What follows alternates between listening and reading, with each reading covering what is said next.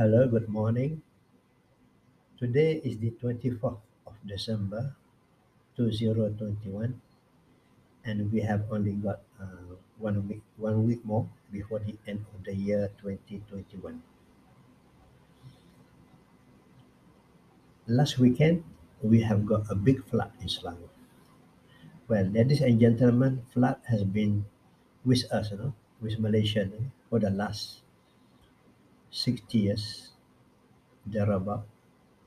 But the one that I can remember from my personal experience is the flood of 1967 when I was in Form 2 at that time. uh, and I was on my way back from my school, Sekolah Dato' Amdal Razak Tanjung Malin, by train. We travel by train those days. And then I have got a tough time to go back from Kota Baru to my kampung at Pondok Brace because most of the road are flooded. I've got to go on the sampan.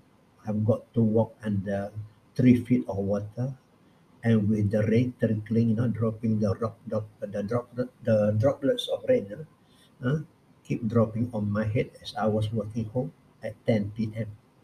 with my father and my uncle. Those were the experience that I remember until today.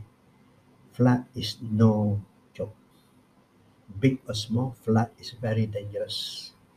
And in one of the incident, when I was a kid, I saw a man, oh no, sorry, a lady with a baby, it's a dead baby, came to my house uh, to, to take a refuge because her house was flooded. That is very, very sad. In fact, I don't want to talk about it. Things just happened those days in the 70s, in the 80s, where we don't have much help, like nowadays. Now we have got all the facilities, we have got all the technologies. The only missing thing is this, is the management, the disaster management.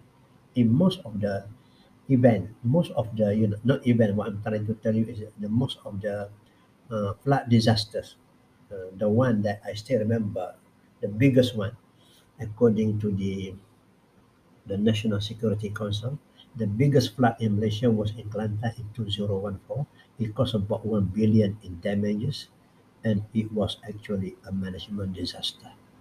Uh, So I hope everyone will learn from it. But from the papers that have been written, it's a lot that we can learn. But I do not know how many people are learning.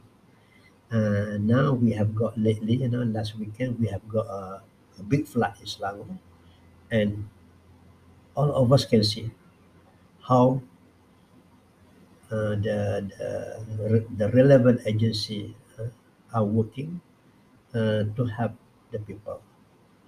And looking at what is going on now, I think NGOs are playing more role. It's just like what has happened in Kelantan in December 2014. So, ladies and gentlemen, please take flood as something very serious because you cannot predict. You cannot predict. And when you can predict also, it's already, it's too close. In our case, and in case of Selangor, we only know about heavy rains on the 17th of December. The big flood water came on the 18th, and it stays on until today in some places. What is going to be the extent of the flooding? Anyone can tell us about that? So this is something that we have got to go, and I hope the relevant department will do something more so that we will be better informed in a timely manner so that the public can prepare to meet the immediate incoming danger. But whatever it is, we all must be prepared all the time. We do not know when the disaster will come. So this is the question here is this, is the preparedness. How prepared are we? So ladies and gentlemen, how do we prepare for something that is unexpected? To me, we must be over prepared. That's the only way. We must do scenario analysis like, for example, for the state of Selangor. They may have got to look at even not only 100 years return period, maybe at 200 years return period. And with the climatic change taking place, I think more flood will come. I, every city to me, in Malaysia must have an action plan or disaster management plan in the event of flood or any other uh, natural disasters that may come to us from time to time. Uh, so, ladies and gentlemen, I'm not here to blame anybody. Every one of us is responsible, but most of the thing is we must take care of ourselves, for our family, because when the disaster comes, we do not know what is going to happen. No matter how good is our planning, the test of the pudding is in the eating. Meaning, whatever plan we have, whatever asset we have, in order to engage with the coming flood, we only know when the flood happens. And you can read it in the reports done by UUM what happened to Kelantan flood in 2014.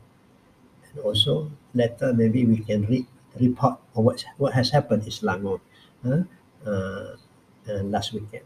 So ladies and gentlemen, whatever, take care. And I feel that radio is very important to disseminate information about flood or disaster. But at the same time, I feel that our telco, because most of us have our own smartphone, we all look at our own smartphone every 20 or every half an hour.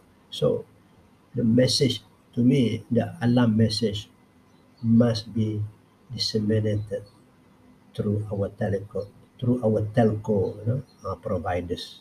And because I think most of us is already having our own personal phone, smartphone, we all have the technology, we have got the asset to do. The only thing is this, the human element is to communicate, to do the right thing, to communicate the right information, and for us to take the right action. Okay, ladies and gentlemen, this will be the last episode for project management series for this year. Uh, I hope to do better uh, uh, in the coming year 2022. Okay, Happy New Year.